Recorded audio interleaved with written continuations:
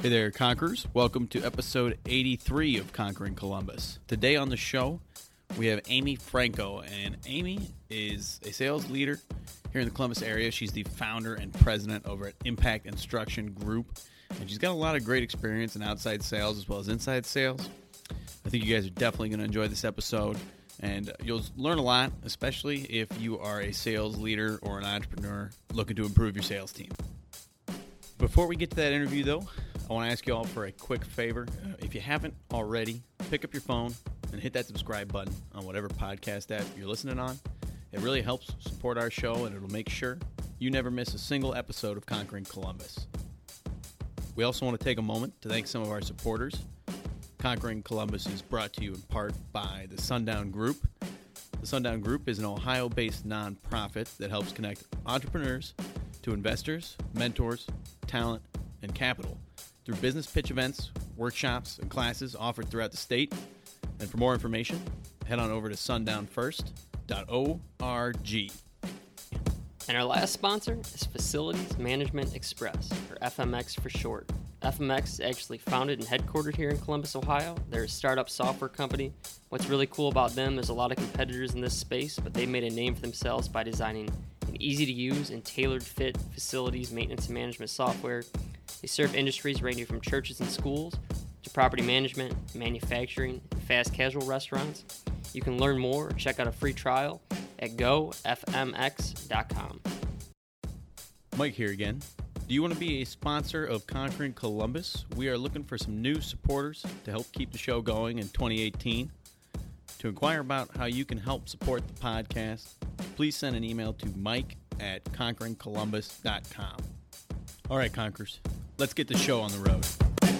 You could drop me anywhere on the planet, in any environment, and I might get, my head kicked in the beginning, but I'll find a way to survive. I'll find a way to get the job done. Yeah, there's a little doubt, but you know what? Once again, I think of that guy in my ear. I think about stepping up to the stage. I think about the challenge. I've lost sometimes, but I've won more than I've lost. And so, I bet on me any day. Choosing greatness. Greatness doesn't choose you. You have to choose it. And, it's hard. I think there was a hunger in me.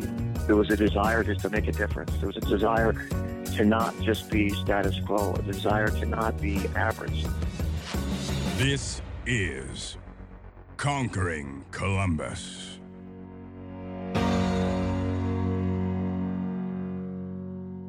Hey there, Conquerors, and welcome to another episode of Conquering Columbus. Today on the show, we have Amy Franco, and Amy is the founder and president at Impact Instruction Group. It's a consulting firm focused on helping teams improve their sales and leadership, and before founding Impact Instruction Group, Amy worked at a variety of field sales roles at places like IBM and Lenovo, and she's a Weld woman to know, a part of the Columbus Smart 50, and she is also a member of the board for the Girl Scouts of Ohio's Heartland, and we are very excited to have her here on the show today. Welcome, Amy. How Thank you you so much. I'm excited to be here, too. I'm great. Good. It's a little cold out today, huh? Just a little bit. How's your day going so far? My day is fantastic. I spent the day today at Columbus Metropolitan Club, went to their blue chip forecast for the year. So I got an opportunity to learn a little bit about what's going on in Columbus and what we're looking at in terms of the city and our growth over the next year. That's great. Yeah. Normally we'd like to start off is maybe take it back to the beginning, give us a little bit of background on maybe your childhood and upbringing and path to where you are today. Sounds good. Awesome. Maybe let's start off, where'd you grow up and maybe what your family did and what your parents did growing up. Yeah, so I'm originally from Cleveland, and I'm a lifelong Ohioan, originally from Cleveland. My family still lives in the Cleveland area. And what my family life was like growing up, probably something a little unique about me is that I'm the oldest of 5 daughters. I have 4 younger sisters, and we are kind of spread all over the country. I have a sister who lives here in Columbus. I have 2 that live in Chicago and 1 on the West Coast in Portland. So something about me, and usually the response that I get to that is people are like, wow, your poor dad. But I still get that response. So the holidays just over, did you all get together and centralize anywhere, or was it kind of still everybody was dispersed? Yeah, it kind of changes from year to year. So this year, a few of us got together over the Christmas holiday and went up to Cleveland. One thing that my family started doing over the last couple of years is getting together earlier before Thanksgiving to give everybody an opportunity to come together before the Thanksgiving holiday, before holiday craziness, and then just gives us an opportunity to do also what we need to do once Thanksgiving and Christmas hit. So it's nice, gives us a chance to get together. And was there always an emphasis on business growing up for your family? Not really an emphasis on business. As I was thinking about that question, I would say that the emphasis growing up was around academics and education for sure. That was a big focus in my household growing up. Pursuing interests and hobbies that was something that was a big part of the family. And I would also say like leadership and service. Those are some big themes that I think of growing up as a kid, and probably the last thing I would add there is sports. I played a lot of sports as a kid. What sports did you play? So I played basketball, I played softball, also ran track and cross country as a kid growing up. Awesome. What was your favorite sport and why? Oh, you know what? I loved basketball growing up. I love team sports. I love it. I love coming together as a team. I love the competition. I also was really fortunate to have some awesome coaches growing up as a kid. And those are people that I remember to this day that still influence me, even though that was many, many years ago, just growing up in grade school and high school. Yeah, and so let's talk a little bit about, from high school to college. What made you decide to go to Dayton, and what did you study while you were there? So what made me go to Dayton was a scholarship, if I'm being really honest about that. But beyond that, when I was looking at college and growing up in a big family, I was really looking for some freedom. And finding a new place to figure out what my identity was. And so I applied to UD and a couple of other schools. In high school, I had a lot of friends who had older brothers and sisters that went to UD, absolutely loved it. And I got a scholarship, so that kind of cemented the decision to go there. But I will never forget, I didn't do a lot of college searches. I just kind of showed up on campus. And it was, how you're kind of just meant for some places that you end up in your life? I remember showing up on campus, and after the first day, I was like, I found my place that I want to be for the next 4 years. And so I think just that combination of luck and opportunity and scholarship brought me to that place. And if I was given the opportunity, I would make the exact same choice over again. I loved it. What did you study while you were there? I studied English and communication. So those were my two majors at UD. Were you just naturally drawn to that, or did you have kind of a game plan post-college at that point? Oh, I wish I could say that I had a game plan. Those were topics that I was just naturally drawn to and gravitated toward, and that's how I landed on my college major. So, and because I had a passion for those things and gravitated toward them, I think I did well. And then I think there were also things that translate well into finding a job beyond college, but also into things that I'm doing in my life now. So I think there was a little bit of luck in landing on the topics that I studied in college. Definitely. And so what was your first job out of college? So my very first job out of college was an inside sales job. I knew nothing about Columbus other than driving through on my way between Cleveland and Dayton. And I was looking for a new place to land and a new place to kind of set some roots down. But at 22, it wasn't like I really knew where that was going to be. But I landed my very first job, inside sales job. I applied for that job on the internet. Now this is like 97. The internet is, kind of new. It's this newfangled thing. Monster.com, got that job, and I remember showing up just on the first day, inside sales job at the corporate division of Micro Center. And then what was that experience like? First roll out of college, did you have any mentors that you really were drawn to off the bat, or? Yeah, that's a good question. So one of the things that I love about the first place that I landed, that first role, is that I think it really set me up for the next roles that I had and just kind of setting me on my career trajectory. There are people that I met in that job, even though I was there less than a year, there are people that I met in that job that I am still friends with to this day. And not just friends, but maybe to your point, maybe some of them were mentors and kind of helped me network, help guide me on the path. But you can't underestimate that every job, every opportunity is a chance to meet people and to build your network and to learn and to grow. I feel like that's almost like kind of a hard role to jump into out of college, because a lot of people, if you didn't major in like accounting or engineering, people are more drawn towards sales because you can come from just about any background, but not everybody can make it, especially in an inside sales role. Yeah. So did you know off the bat, this is what I'm going to be good at, and this is what I feel is kind of my strong suit? Yeah, what's interesting is I would say, looking back now, I would say yes.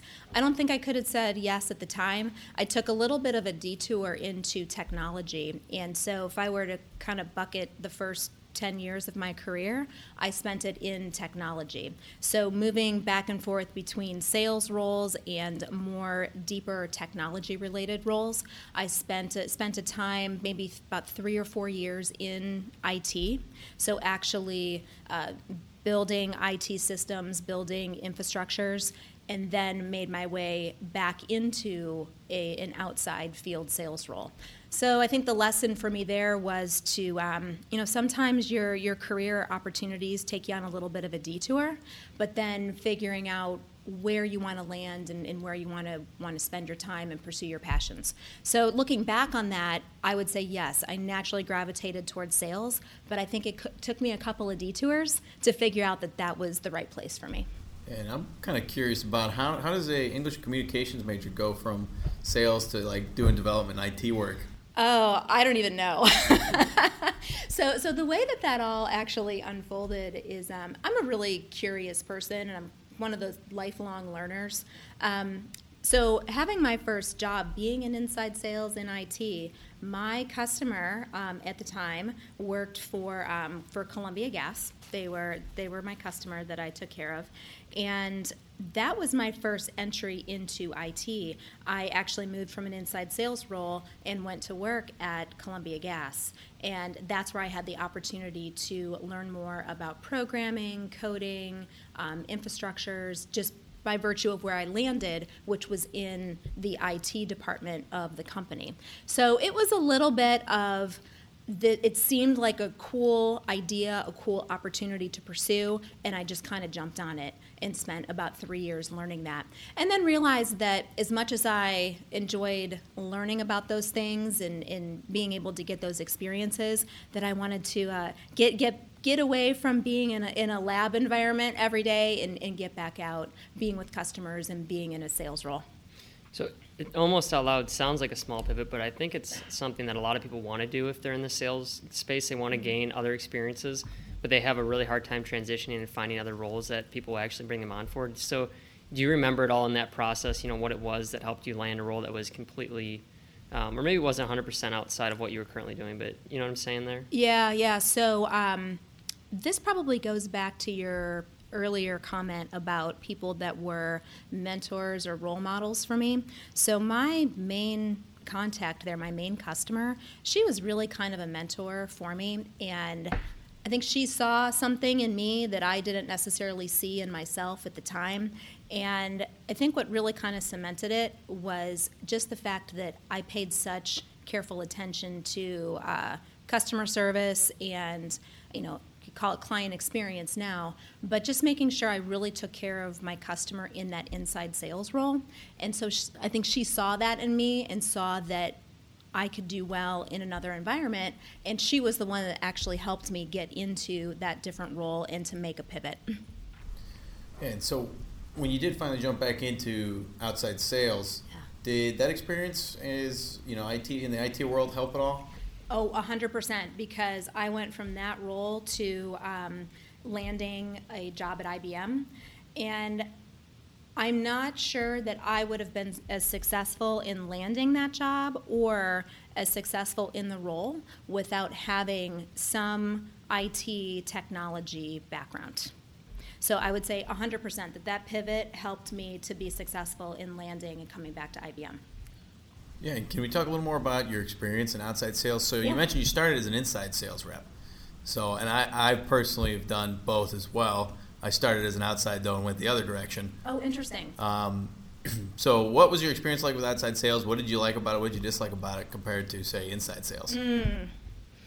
You know, what I loved about inside sales, and especially at the early part of my career, is that at least in the environment I was in, I was paired up with a couple of outside sales folks. So it really helped me to learn the role and kind of learn sales environments and learn the lay of the land without the pressure of necessarily being on a quota out of the gate.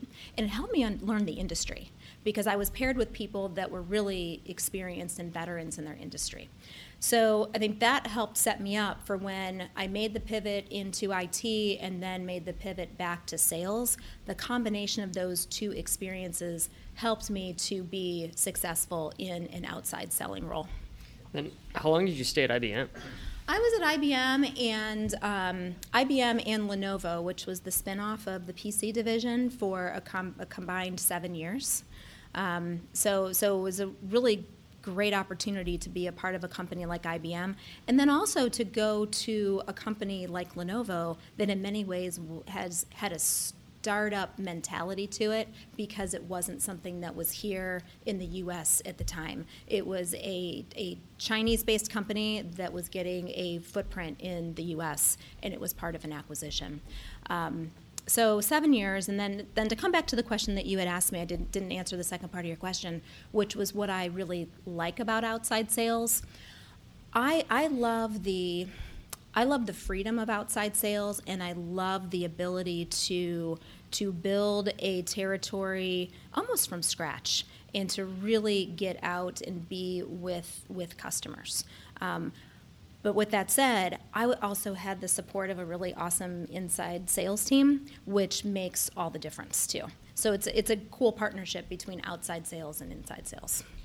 Yeah, and so with the structure there, I mean, was the inside sales team calling and setting appointments for the outside sales team? Like, what was that? How did that partnership work? Yeah, so in some cases, yes, but the way that we were also set up was that at IBM we had a client representative, and to give it a sports analogy, you can kind of think of that as the quarterback of the team, and I had a specialist role, so I was a product specialist. So I would have inside sales folks helping me to set appointments and also helping with some more of the administrative sides of selling, like selling operations. But I also had other folks in the organization that were in this client representative role also prospecting on my behalf as well. So it was kind of a combination.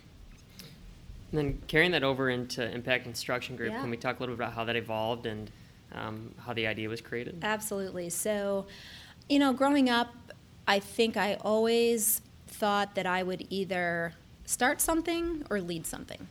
As I kind of think back, I think that was always kind of in my DNA, just that leadership or starting something that was entrepreneurial. So I think that seed was always kind of planted in my mind, even though I went through the first 10 years of my career in more corporate roles. So I was 31 when I started Impact Construction Group, and the idea really came about because I had hit a certain level of success in my sales role, and I had kind of gotten to a point where I'm like, okay, I'm 10 years into my career. I'm really interested in what else is out there for me. And at the time, a friend of mine owned a small training and development company, and he happened to have a big contract and was in need of people to design and develop training. So you talk about another pivot. I had never designed or developed training, but I'm somebody who loves learning, loves professional development. I really get myself immersed in that. So that was the opportunity to actually leave my, relatively safe sales role, right? The safety of a paycheck and a commission check, to go out on my own and to start my own company with this friend of mine who also owned a training and development company. That was my first foray into entrepreneurship, and then that's where it started to grow from there. And then the ideas that you employed within the company, did you develop those on your own? Were they evolved from somebody else that you were learning from, or the training mechanisms? And yeah, I would say a little bit of both. So when you're first starting a company, I didn't know what I didn't know, and so it's really just kind of one foot in front of the other.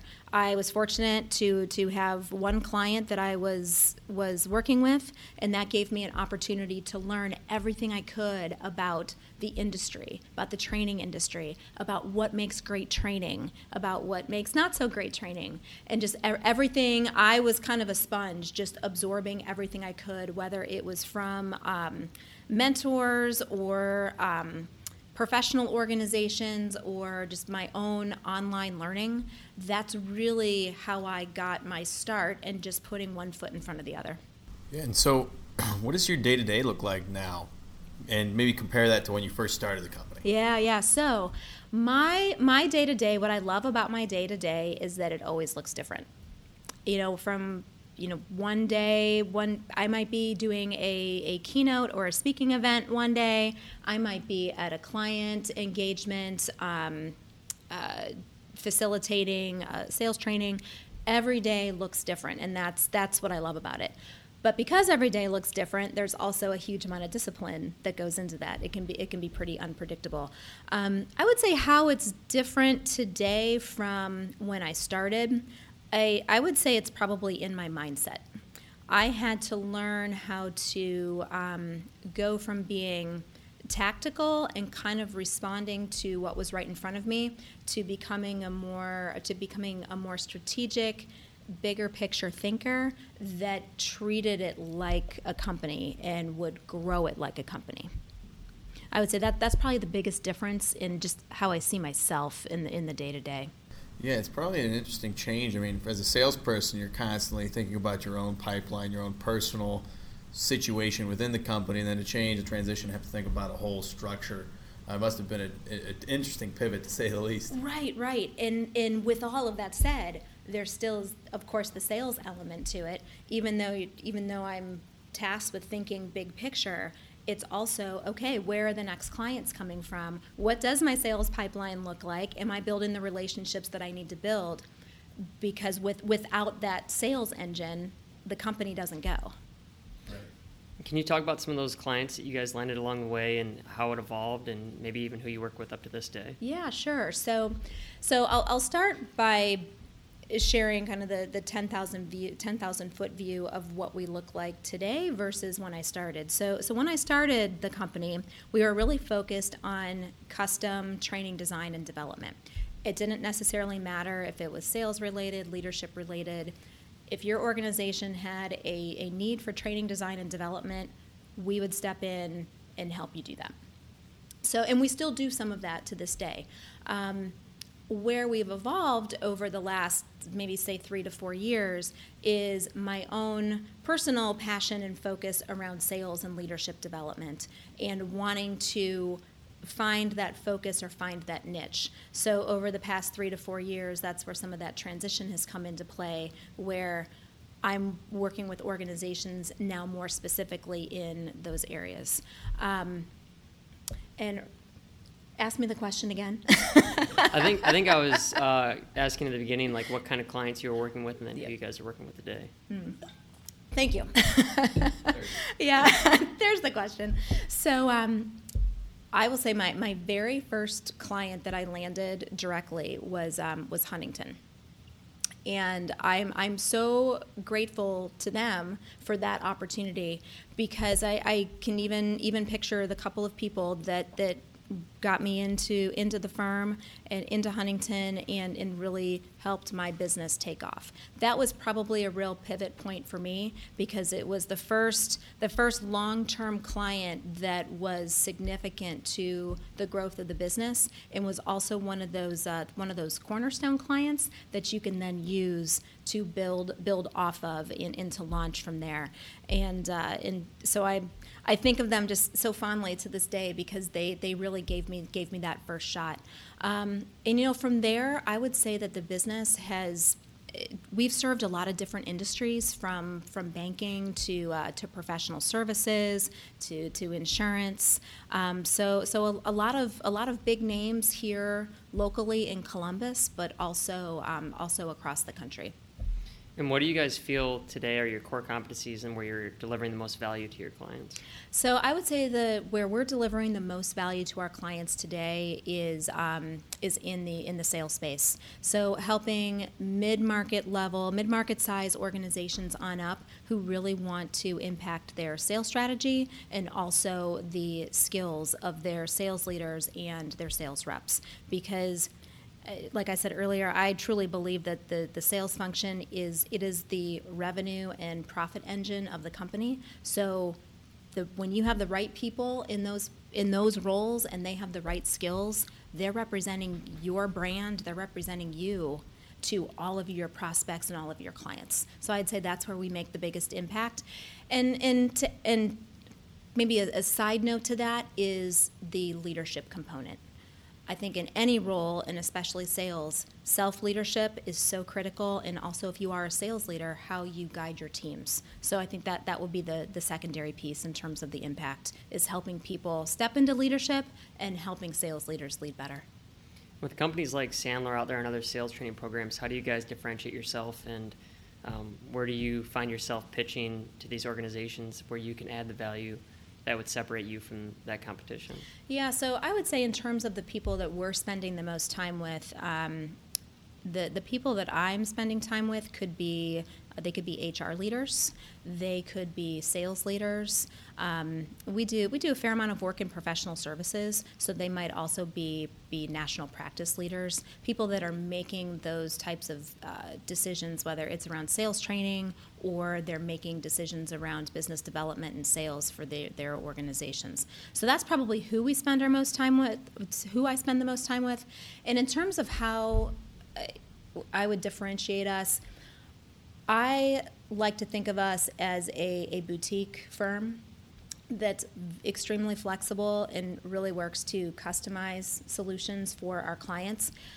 I think it's really great that there's competition out there. That means there's a need for what it is that we do, and our differentiation is in the fact that we work to customize those solutions for the clients that we work with, really get to understand their industry and their challenges, so hopefully they don't just see us as a vendor providing a service. They look at me and they look at my team as somebody who's really invaluable and indispensable to their business success. And speaking of the team, how has the team grown since you first started? Yeah, so the team has grown in terms of as we've brought on more clients.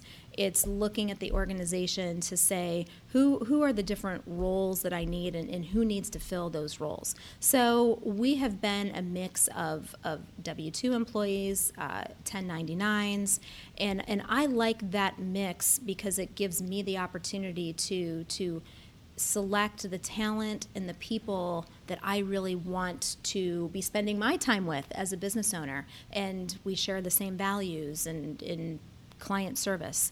So the team has grown in terms of needing to add things like project management, sales, operationally, things like that, and also in training, design, and development expertise. The more that we grow, the more that those needs change for our clients, and I need those skill sets too. Let's jump a little bit and talk about the future of Impact Instruction Group. What are you guys thinking for the next 5 to 10 years? What are your goals? Yeah, absolutely. So I think that it's a continual evolution. So this is a great time of year, it being the start of a new year. I spend time every year kind of reflecting on, what were the successes and where do I want to see myself grow personally, my team grow, and the company grow. Where I see us really being in the next 3 to 5 years is being a premier provider of sales and leadership development training. So that's kind of the vision that I see for the organization, and that could be growing a client base here in Columbus. It could be growing it here in the U.S., or even maybe finding some international opportunities, some opportunities to travel. I would also see the growth in terms of speaking engagements. I'm a keynote speaker, so leveraging that and growing that keynote platform. And then lastly, I have a book coming out in the second quarter of this year called The Modern Seller. And so when we talk about living uncomfortably, we could talk a little bit about that. But that book is coming out in just a couple months here, and so that's going to be part of our strategy as well, that thought leadership strategy to help grow the company. Now, on a personal side of things, what are some of the things that you do, especially rolling into a new year? And again, I think this is another off the script question. So Yeah. if we have to edit this one, we can. But No worries. I'm curious, what kind of self-improvement tactics do you employ on yourself? Is it things that people wouldn't know that maybe you do on a daily basis? Are you like a big avid reader, or fitness, things like that? Yeah, so there's probably a couple of things that I've learned to do over the years. One is absolutely fitness. I'm an avid fitness person. Having grown up in sports, I just feel very fortunate that that's something that it's part of my DNA and part of something that I do.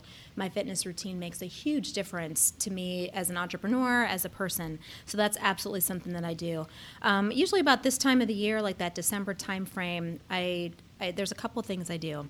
I kind of reflect back, and I try to list out 100 things that I'm grateful for in the year that we're in. So 100 things that I'm grateful for in 2017.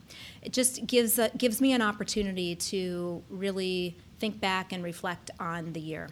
And then I'll look forward into 2018 and think about what are some of the things that I want to accomplish, not just professionally, but also personally. Where do I maybe want to stretch myself and grow? So I reflect on that and just put some goals and some ideas out there to reach toward for the year. I think I'm really curious by nature, so I'm a huge reader. You come into my office at any given time, I have stacks of books everywhere, reading, podcasts. So I think that continual learning piece is a part of my own personal development every day. But hiring coaches and finding mentors has been a huge thing for me. Coaches, whether I have a couple coaches right now. I have a coach that helps me with my speaking engagement practice. I have a coach that helps me look at the business from an entrepreneurial perspective. And I also have an executive coach that just helps me sort things out and keep my head on straight. So those are some of the things that I've learned to do over the years that has really helped me keep my focus and just help me grow. Yeah, it's pretty interesting, as far as, coming from a sports background ourselves, it's you growing up and, playing sports, you always have that coach there to go to help you improve your game, help you improve what you're doing. And then, I guess when you get to the working world, it's your boss, but there are a lot of other things outside of just your job that you could probably use a coach on that maybe we don't always go to for. I know, right? It's like we have coaches and mentors and teachers coming all through high school and college, and then, like you said, when we get to the working world, if we are fortunate enough to have a great boss that believes in coaching and mentoring, then it kind of feels like the luck of the draw sometimes. And that's where I had to learn this myself, and other mentors encouraged this in me, and I try to encourage it in others, is don't wait for somebody to be your coach. Go seek somebody out. Seek out a mentor, seek out a coach. The most elite athletes have coaches. So we as individuals and business owners, or wherever we happen to be in our careers, that's something I encourage people to think about for themselves. Get one for yourself. Yeah, my boss generally just makes fun of me all day. And he also happens to be sitting in this room right across from me. So what you're saying is you're very fortunate to have a great boss. He's the best boss, and I think he's probably going to give me a raise this year. I think you deserve one. Thank you. I feel like it's all very inaccurate. The coaching aspect's interesting though, because like even personally, I do a lot of like self-reflection on everything that, you know, as the day goes by or the year goes by or the month. But I still find myself needing coaches in all aspects of my life, because there's things that I don't catch on to that I do that other people tend to see, you know. And I think that some people don't look at coaching that way. They think that if they're strong enough, they're tough enough, they can fix it on their own. But I think there's just some things in life that you just don't see because it's your own perspective and it's your own personality. So yeah, our coaches and our mentors can help us see those blind spots and help us with our self-awareness. And then, you know, carrying that, you kind of touched on it a little bit earlier with your book. One of the questions that we always ask before we kind of wrap things up is live uncomfortably, and what it means to you and how it's reflected back on your life. So, you know, what does the phrase kind of bring to mind? Yeah, so I love this question, and so I took some time this afternoon to jot down some thoughts about, you know, what do I think about when it comes to living uncomfortably. And I think that living uncomfortably it's the only way that I believe that we can become leaders of impact and influence. No matter what our roles are, no matter what our title is, we have the capability of being a leader. And I think living uncomfortably is the only way that we can be that person. I think it means intentionally looking for ways, whether they're big ways or small ways, to challenge ourselves. In its self-awareness, to get ourselves out of the box.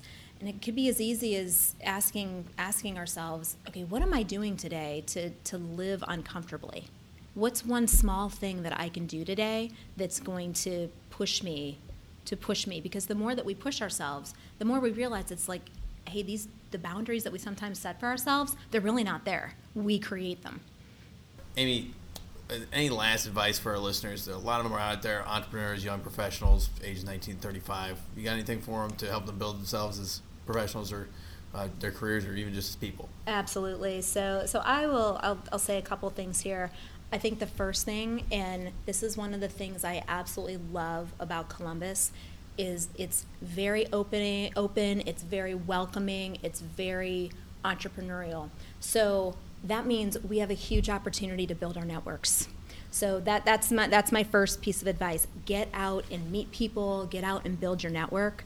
I would also say seek out board service opportunities. It doesn't matter if you are 19 or 35 or 55, it doesn't matter. Find something that you're passionate about and seek out those opportunities to be of service.